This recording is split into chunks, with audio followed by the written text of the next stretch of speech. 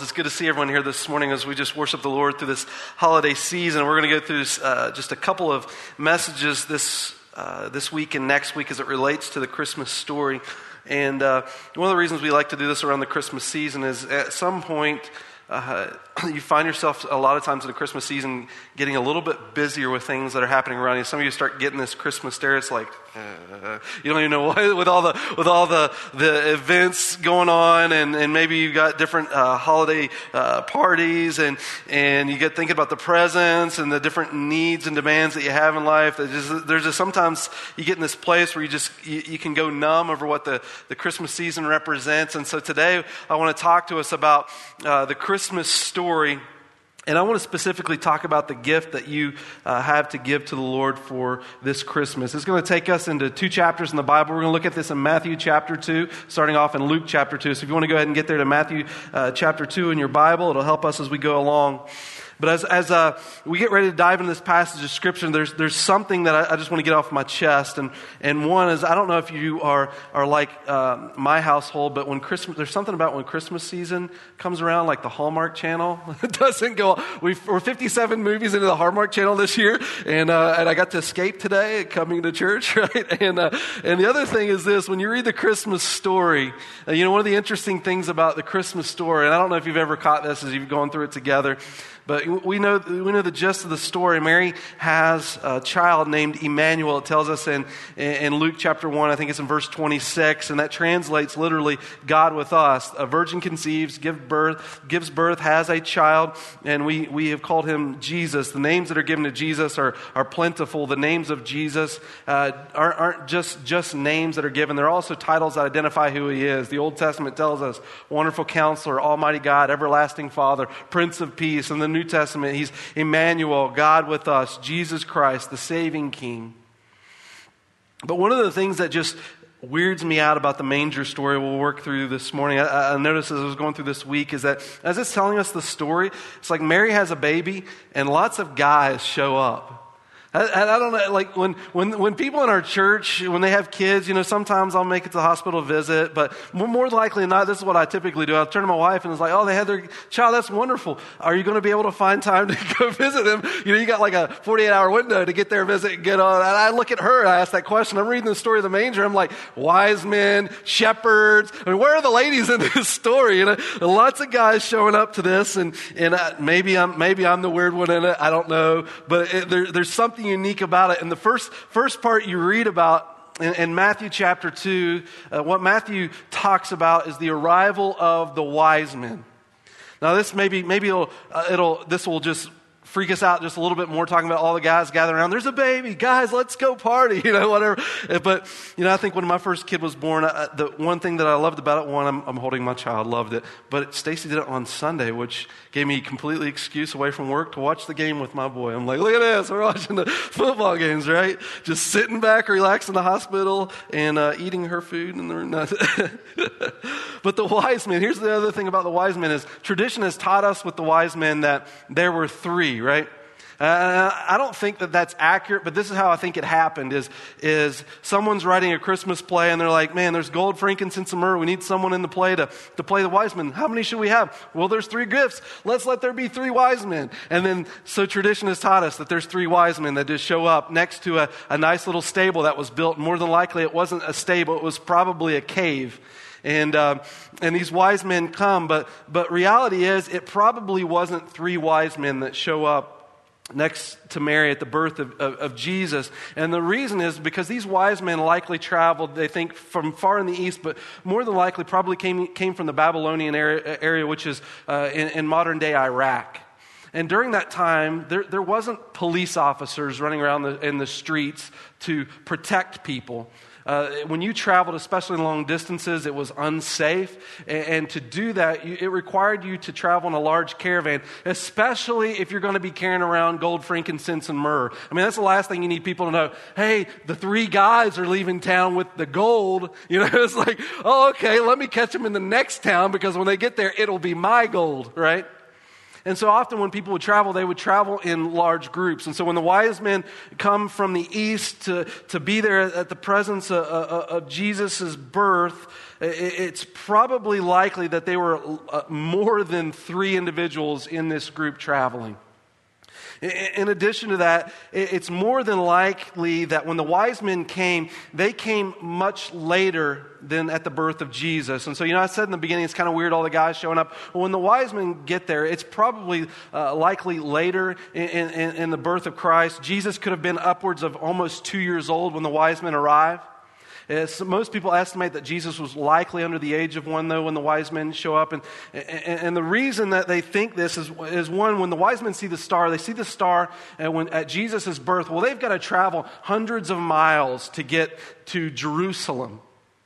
In addition to that, when Herod finds out the story of these wise men coming to see the birth of Jesus, Herod then, once the wise men leave, give an order to take the lives of the children in Bethlehem. And when Herod gives this order, he tells them to take the lives of children 2 years of age and younger. And so when the wise men show up to Herod's castle, or Herod's place of ruling, it tells us in Matthew chapter 2 and verse 2, it says, "Where is he who has been born King of the Jews? For we saw his star in the east and have come to worship him."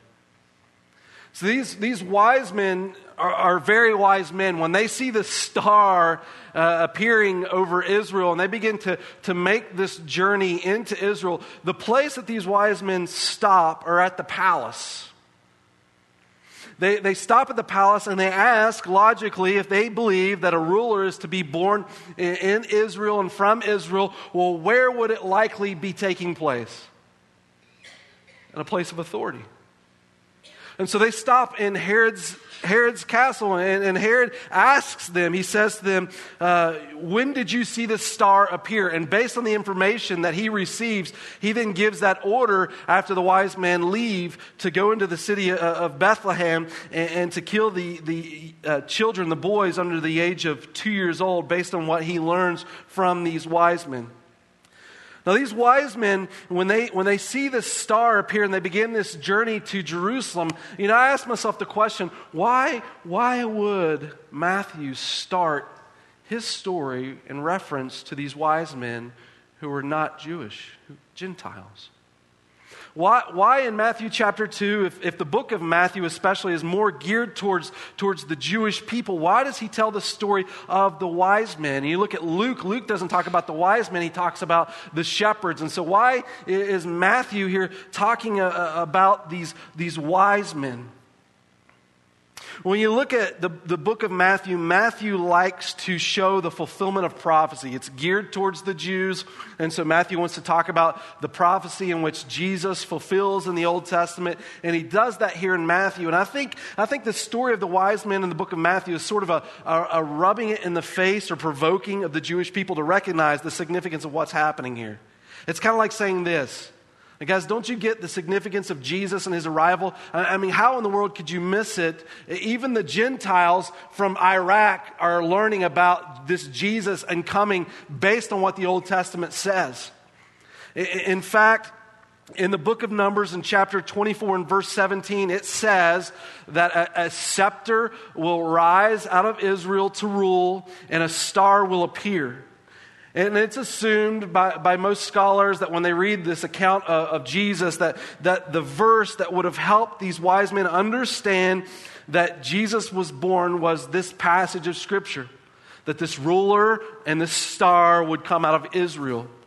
And the reason these individuals would have been familiar with this passage of Scripture is because just a few hundred years previous to this, in 586 BC, the nation of Israel had been captured and taken into Babylon. And so the Old Testament, the belief of the Jewish people would have resonated within that area, and these wise men would have been familiar with it. And so they say to Herod, "Where is he who was born King of the Jews? For we saw his star in the east and have come to worship him." Now these wise men likely go to the palace, but they wouldn't have been completely familiar with Scripture. And so what Herod does Herod is becoming jealous. Herod is the type of individual who killed his own family to keep security over his throne. And now he's got these wise men telling him that there is another king in town. And so Herod gathers the priests and the scribes together and he says, tell us, where is this one to be born? And the scribes and the priests then go back into the Old Testament and they quote it here in Matthew chapter 2, which is Matthew saying to us, listen, this is how Jesus fulfilled the Old Testament. And he said, they said to him, in Bethlehem of Judea, for this is what was written about him by the prophets. And you, O Bethlehem, land of Judah, are by no means least among the leaders of Judah. For out of you shall come forth a ruler who will shepherd my people Israel. And so these wise men come into Jerusalem thinking there's going to be this king at this palace that they will worship, and now all of a sudden they're finding out that they're heading to Bethlehem. It's like it's Podunkville in comparison to the city they were just a part of. Like what? Like the people of Israel even said, is anything good coming out of Nazareth? I mean, this town of Bethlehem, it's not what you would think as a place that a ruler would come from. And now leaving this palace, they're heading to a cave. Now, could you imagine the wise men and the way that they are recognized in their own society? These men were likely wealthy men of prominence in the place that they had come from. I mean, they're offering to Jesus gold, frankincense, and myrrh. Now they're leaving the palace, heading to a cave. And when they get there, it says, after coming into the house, they saw the child with Mary, his mother, and they fell to the ground and worshiped him. Then opening their treasures, they presented to him gifts of gold, frankincense, and myrrh. These gifts were likely what helped fund Mary and Joseph when they made their flight to Egypt. Because once Herod came into Bethlehem to try to kill these children, Mary and Joseph were warned by God and they fled to Egypt and waited till Herod's death before they had returned back to Nazareth. But in Matthew chapter 2, starts this important thought of the Christmas story that I think God wants all of us to grab a hold of. And that's what these wise men partake of as they experience Jesus face to face. They fell to the ground and they worshiped him. When you think about what Christmas is all about and what you have to give to the Lord this Christmas season, what gift that you offer, I think it's important for us to just first look at the Christmas story and ask ourselves, what was it they offered at the first Christmas in which people celebrated? It tells us that the wise men come before Jesus and they worship him. Mary's Christmas story in the book of Luke really starts off in chapter 1. When it begins to tell the story of Mary, God comes to her and tells her that she's going to have a child. Mary finds this out in the end of Luke chapter 1, and verse 46 and 47, it starts this response of Mary. You know, Mary finds out she's a virgin young lady, betrothed to Joseph, about to be married. God comes to her and tells her she's with child. She's going to have the Messiah. And the response of Mary is a beautiful response in the book of Luke. In fact, it's a quote from the Old Testament as well. It comes from the book of 1 Samuel, chapter 2. 1 Samuel chapter 2, you find a story of a lady named Hannah. Hannah's desire was to have a child, but she was unable to, and so she kept praying to the Lord. She desired a child, and God finally allowed her to have a child, and his name was Samuel. But when she found out that she was pregnant, Hannah wrote a song of praise to God. And so when Mary finds out she's pregnant, she sings the song of Hannah in celebration. And it starts off like this, and Mary said, "My soul exalts the Lord. And my spirit has rejoiced in God, my Savior." Mary begins to worship God, knowing that Christmas is coming even before Christmas gets there. And as the story goes on, you know how the story goes, that Mary and Joseph are eventually called to their hometown where they were from. and they have this child. There's no room in the inn, and so they have this child in the place where the animals are kept in a cave. And during the time of Mary, people often lived in these caves too. What typically happened is they would create a lower room in these caves, and the animals would stay there, and they would create this upper ledge, and the people would live there, and people would sleep with their animals in these homes. And so Mary, this happens with her. They didn't find any room in the inn, but they end up in the place where the animals are kept, and she stays there. And in addition to that, not only is Mary in this location, but also God comes to these shepherds. He appears to these shepherds and tells them what's taken place. And so now these shepherds find out, and they begin to arrive, and they're likely there when Jesus is born or shortly after Jesus' birth to see this Christ. And so it tells us in Luke chapter 2, in verse 18 to 20, the response of the individuals who are there in Bethlehem when Jesus is born. It says, all those who heard it wondered at the things which were told them by the shepherds. But Mary treasured all these things, pondering them in her heart. And the shepherds went back glorifying and praising God for all that they had heard and seen, just as has been told to them. So you see this story of Jesus' birth, the shepherds rejoicing and celebrating this Christmas season, what God's done. Mary, she's taking it to heart and she's amazed at what God's doing. It tells us she ponders them and she treasures them. And there's something unique that happens in the stories as it lists for us the response of the shepherds and the response of Mary. And you see it throughout the book of Luke. And that's in verse 18 when it happens with the townspeople.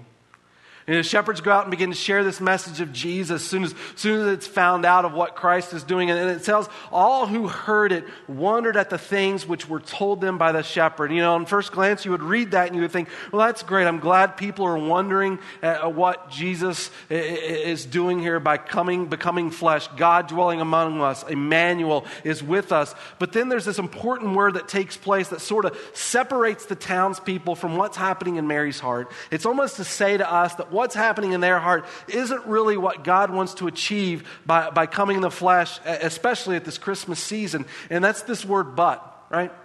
See, the townspeople wondered at these things, but for Mary, Christmas was different. And these people looked at it and were amazed, but Mary went a step further. Mary took the time to ponder these things. And Mary took the time to treasure them in her heart. In fact, what the writer of Luke is doing in the gospel is he's showing the difference between worshipers of Christ and those who are on the fringe. Right? In fact, when you get to Luke chapter 4, the same thing happens again in verse 22. The people look at the things that Jesus is doing, and they're amazed, it tells us. And then it says, the townspeople remark, but isn't he Joseph's son? They're wondering at the things Christ has done, but here's what happens with the people. The people in Luke that never truly embraced Jesus. They wonder at the events of Christ, but never at Christ himself. They're captivated by the things that Jesus can do for them, but never really who Jesus is to them. The significance of who Christ is, especially at Christmas season, is important, and most importantly to God's people. You think about, as this story relates to our culture today, it's possible to celebrate Christmas and never honor Jesus. And the reason we have this holiday is to glorify his name. There's something in the story of the shepherds and the wise men and Mary that captivates the heart. There's something in this Christmas story as you look at these individuals that happens repeatedly, and I think it's this. It's that they worship.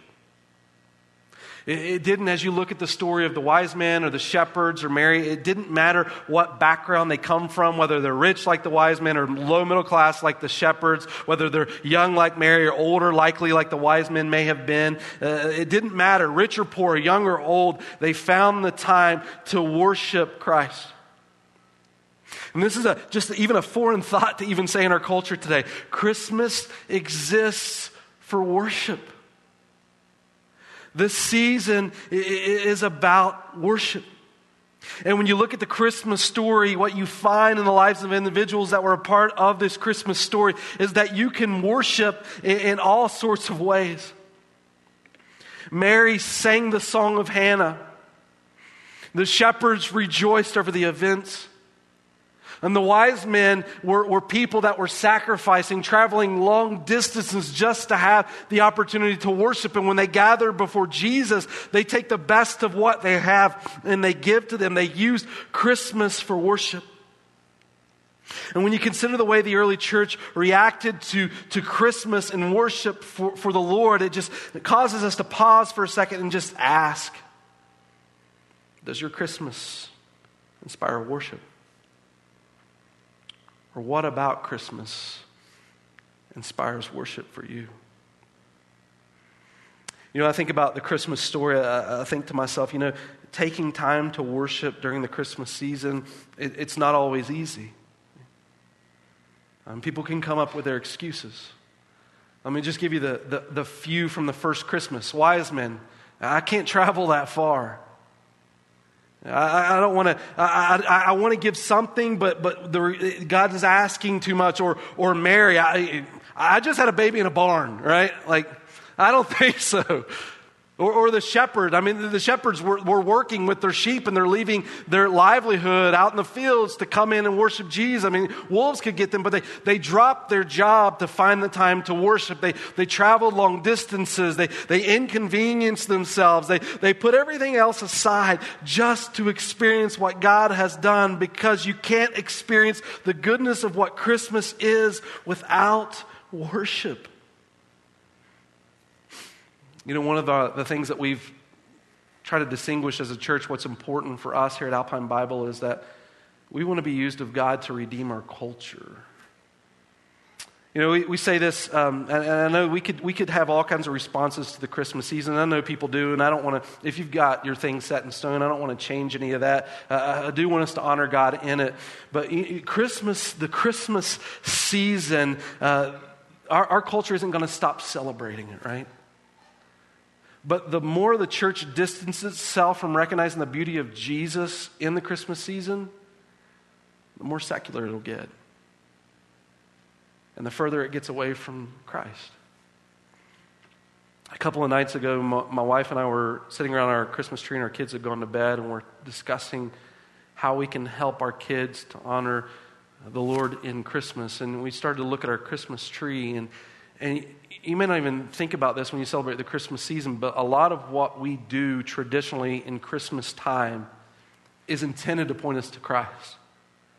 The Christmas tree itself, there's different reasons that people think that the Christmas tree we bring into our homes, but one of the first people that they know in history that did it was a man named Martin Luther.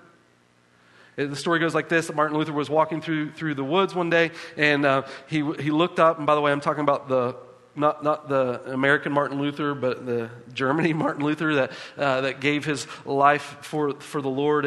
And he looks out in the woods and he sees this Christmas tree. It's just beautifully green. And through the branches of the tree, he sees the light illuminating through it. And he thought how beautiful that this tree still has life and the light's coming through it. And God is the light of the world. And so he chopped this tree down. And he took it home. And he tells that story to his kids about God being the light of the world during the Christmas season and how this tree still has life even in the deadness of winter. And that's what God does for us.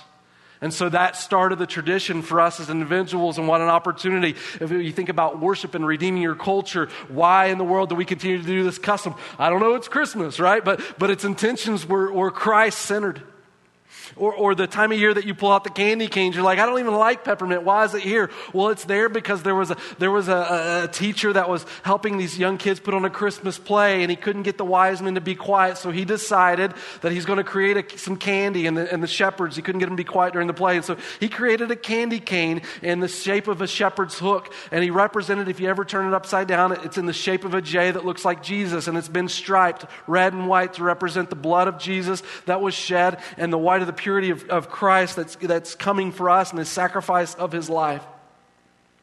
Even stockings, even Santa Claus, all of those things are rooted in its original form in who Jesus is to point us back to him. I don't have time to go through all of those, but I'll tell you this. If you're leaving today and you're thinking, man, I want to make sure I make the most of Christmas, when you leave, on our information table, there's a booklet that we print out right there on the information table every Christmas. It says, Keeping Christ in Christmas, that goes through these traditions and explains to us what they mean as it relates to Christ. You can't experience the goodness of what Christmas is intended to be without worship. But as you look at the Christmas story, God has given us all sorts of ways in which the individual is involved. Worship, whether it's rejoicing or singing or sacrificing, it's to make Christ the center of Christmas. When I was thinking about worship in our own hearts and lives, I've had a common question often asked of me in worship, and there's a verse in the Bible that relates to it in Alpine Bible Church. And I'm just going to read this to us, and I just want to talk about this verse as it relates to us and worship and Christmas. But it says this in 1 Timothy chapter 2 and verse 8. Therefore, I want the men everywhere to pray, lifting up holy hands without anger or disputing. And God's desire in this passage and what Paul's writing here is, I want men everywhere to pray, lifting up holy hands without anger or disputing. Looking at this in the Greek text, there are some passages in the Bible that when it talks about an identity in men in this verse, sometimes it literally means everyone. But in the context of this Greek verse, it actually just means the men. Now, I don't want to leave you out to dry, ladies, but let me just relate this to the men for just a minute. Guys, I think it's our responsibility, especially coming in the Christmas season. I'll tell you why I'm telling the men this. Don't let your wife out-worship you. I know sometimes, ladies, you hear verses like that and you're like, man, the Bible talks about men more than women, and it does, and I don't want you to feel left out, but I know sometimes in our hearts, ladies, that we're in a place where you want to see men worship, right?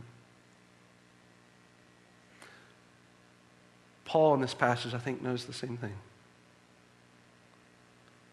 I want the men everywhere to pray, lifting up holy hands without anger or disputing. When it comes to this Christmas season, guys, don't let your wife out-worship you. And you look over the history of the church, and if we're being honest, statistically, when you look at it, it's traditionally been more ladies than guys that participate in the worship of the Lord. And I don't say this just to put us down or to make us feel bad. I'm saying this because Paul said the same thing. Guys, God's called you to worship. In fact, you're created for worship. And God has designed you that you would connect to Him and be inspired by the goodness of who He is. God's desire for you is to worship. And when it talks about worship in this passage of Scripture, it says to us that God's desire is for you to lift your hands. And sometimes we're asked that in church. You can worship any way you want. We sing songs, but every once in a while you'll notice people just raising their hands in praise before God. And the reason we do that is it's biblical, right?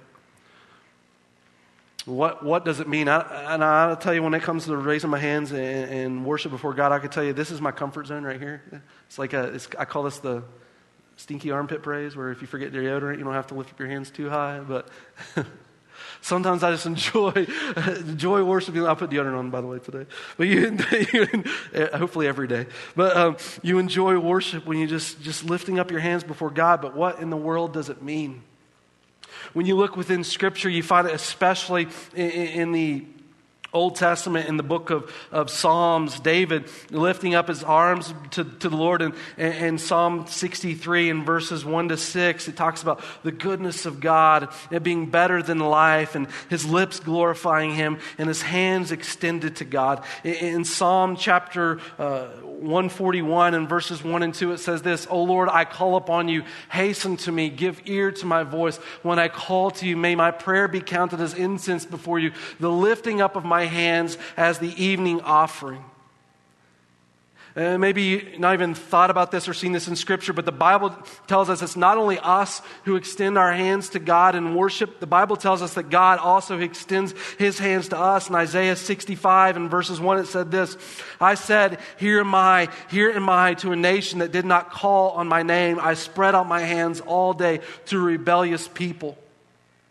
God extending his hands to us, the fact that Jesus came in the flesh during this time of year that we celebrate, is saying God is extending his hands to you. And in Psalm 141, it's saying back to God, "God, I am extending myself to you." This idea of lifting hands, when you look it up in Scripture, it carries all sorts of thoughts with it. But it says this to God: I want to connect to you. I want to offer myself to you. I need you. In this passage of Scripture, lifting up his hands, it's saying, I'm offering myself to you as an evening offering. It's extending themselves to the Lord, making yourselves available. Now, I don't want things to get weird and say, now, we're going to sing a song after the service. Now, everyone lift up your hands. I'm not trying to do that for you. But what I want us to recognize is that when it comes to worship, it's about giving of yourself. Extending to God, saying, I need you, I want to connect to you, I'm offering myself to you. It's interesting when you study this thought of lifting up your hands and you look at the complexity of all these verses about it, and I think it simplifies itself just in one illustration. You ever been around a young child? When you come into a room and they're happy you're there, right? I know when I come home from work, as soon as my kids hear that door slam, well, or shut. If it's a windy day, it'll slam. But they'll come running in, yelling my name. One of them trying to jump in front of the other, extending their hands. It'll happen throughout the day. Sometimes I'm busy, sometimes I'm not. But you know, even in the busiest of moments, there's something about just your child reaching for you.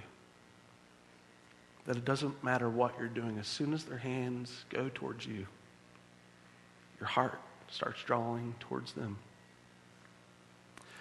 As a parent, if you experience that, you try to make the most of those moments, right? Because eventually you know they're going to go away. And you won't know you've missed it until long after you realize maybe your child's extended their hands as a young toddler for the last time. Your heart begins to miss that. In fact, you want to be around a little kid again. Maybe yours have gotten older and you can't quite cuddle them, but you want to be around that young child just one more time so they could just extend those hands and you can experience what that's like just to be able to hold. Because when those hands are extended, you know what that child's communicating without even words. I'm trusting in you. I just want to be near you. I want to spend time with you. I'm giving myself to you. Right now, this is so important to me. Would you just pick me up and spend time with me? When you look at the lifting up of hands in Scripture, that's what it illustrates. God, I'm giving myself to you. God, this time of year, it's busy, but it's for you. And I just want to acknowledge you, and I want to be close to you, and I want to trust in you, and I want to find security in you, and I'm offering myself to you. God, would you just spend that time with me?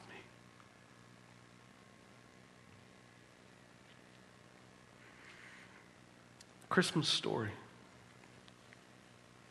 is one of worship. Can I tell you, in everything that you may do in worship, whether it be lifting up of hands or not, whether it be singing songs or not, whether it be rejoicing or not, whether it be sacrificing or not, can I tell you the most important thing you're offering in all of that? It's yourself. Reality is, whatever way you want to express worship before the Lord, the most important thing that you give Him is yourself. This Christmas season, or any Christmas season, it's especially important to stop and recognize that, because sometimes life gets so busy that the last thing that you want to stop and do is take the time to give yourself. Everything's pulling you every which way. Christmas, it's about Christ. And sometimes we can get lost in that mix. And here's what I think the sad thing is for us sometimes. There are times in our lives where we can get so burned and so worn out, and even the holiday seasons can become stressful for us, or even religiously, maybe you've had things pull away that we allow other things keep us from the one thing God created you for, and that's Him. Can I tell you, there comes a time where you just get worn out and you just want to sit on the sidelines and you want to give up on everything else. But can I just tell you, when you try to prioritize what is significant and what isn't, can I say into your heart this morning, the most important thing, if you could just not give up on one thing and you just not quit on one thing, I'm not asking you for religion. I'm not asking you for a holiday. What I'm asking is just Jesus. Just give your heart room for Jesus. There's a thought that says, missions exists because worship does not. God came on mission into this world for your heart because it was created for worship. It was created to appreciate a God who is glorious and to lift your hands in connection to Him.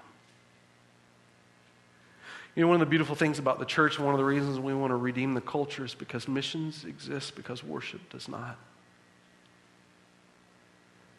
God calls us into a world that may not understand what Christmas is about, just to take those moments and not only direct our own hearts back to Him, but others as well. You don't even have to make it complicated. I mean, next time you're celebrating with your family for a holiday, you just stop for a minute and say, hey, I just want to, because God gave us this holiday, and we just get together as family or friends or whatever it is to honor Him. I just want to pause and just point out the importance of what a Christmas tree is, or what the candy cane represents, or why we're doing what we're doing, and how God gave His life for us as the ultimate gift. And during this whole holiday, the best gift you can give to Him, the only gift He wants, it's you. God wants you. So my encouragement for you this morning, when you present your gifts for Christmas, and when you celebrate the holidays, do it because Christ is the center. And make sure you're giving the best gift that you can to Him, which is yourself.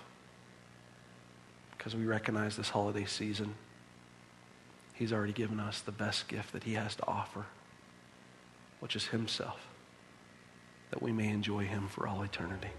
This message has been brought to you by Alpine Bible Church in Lehi, Utah.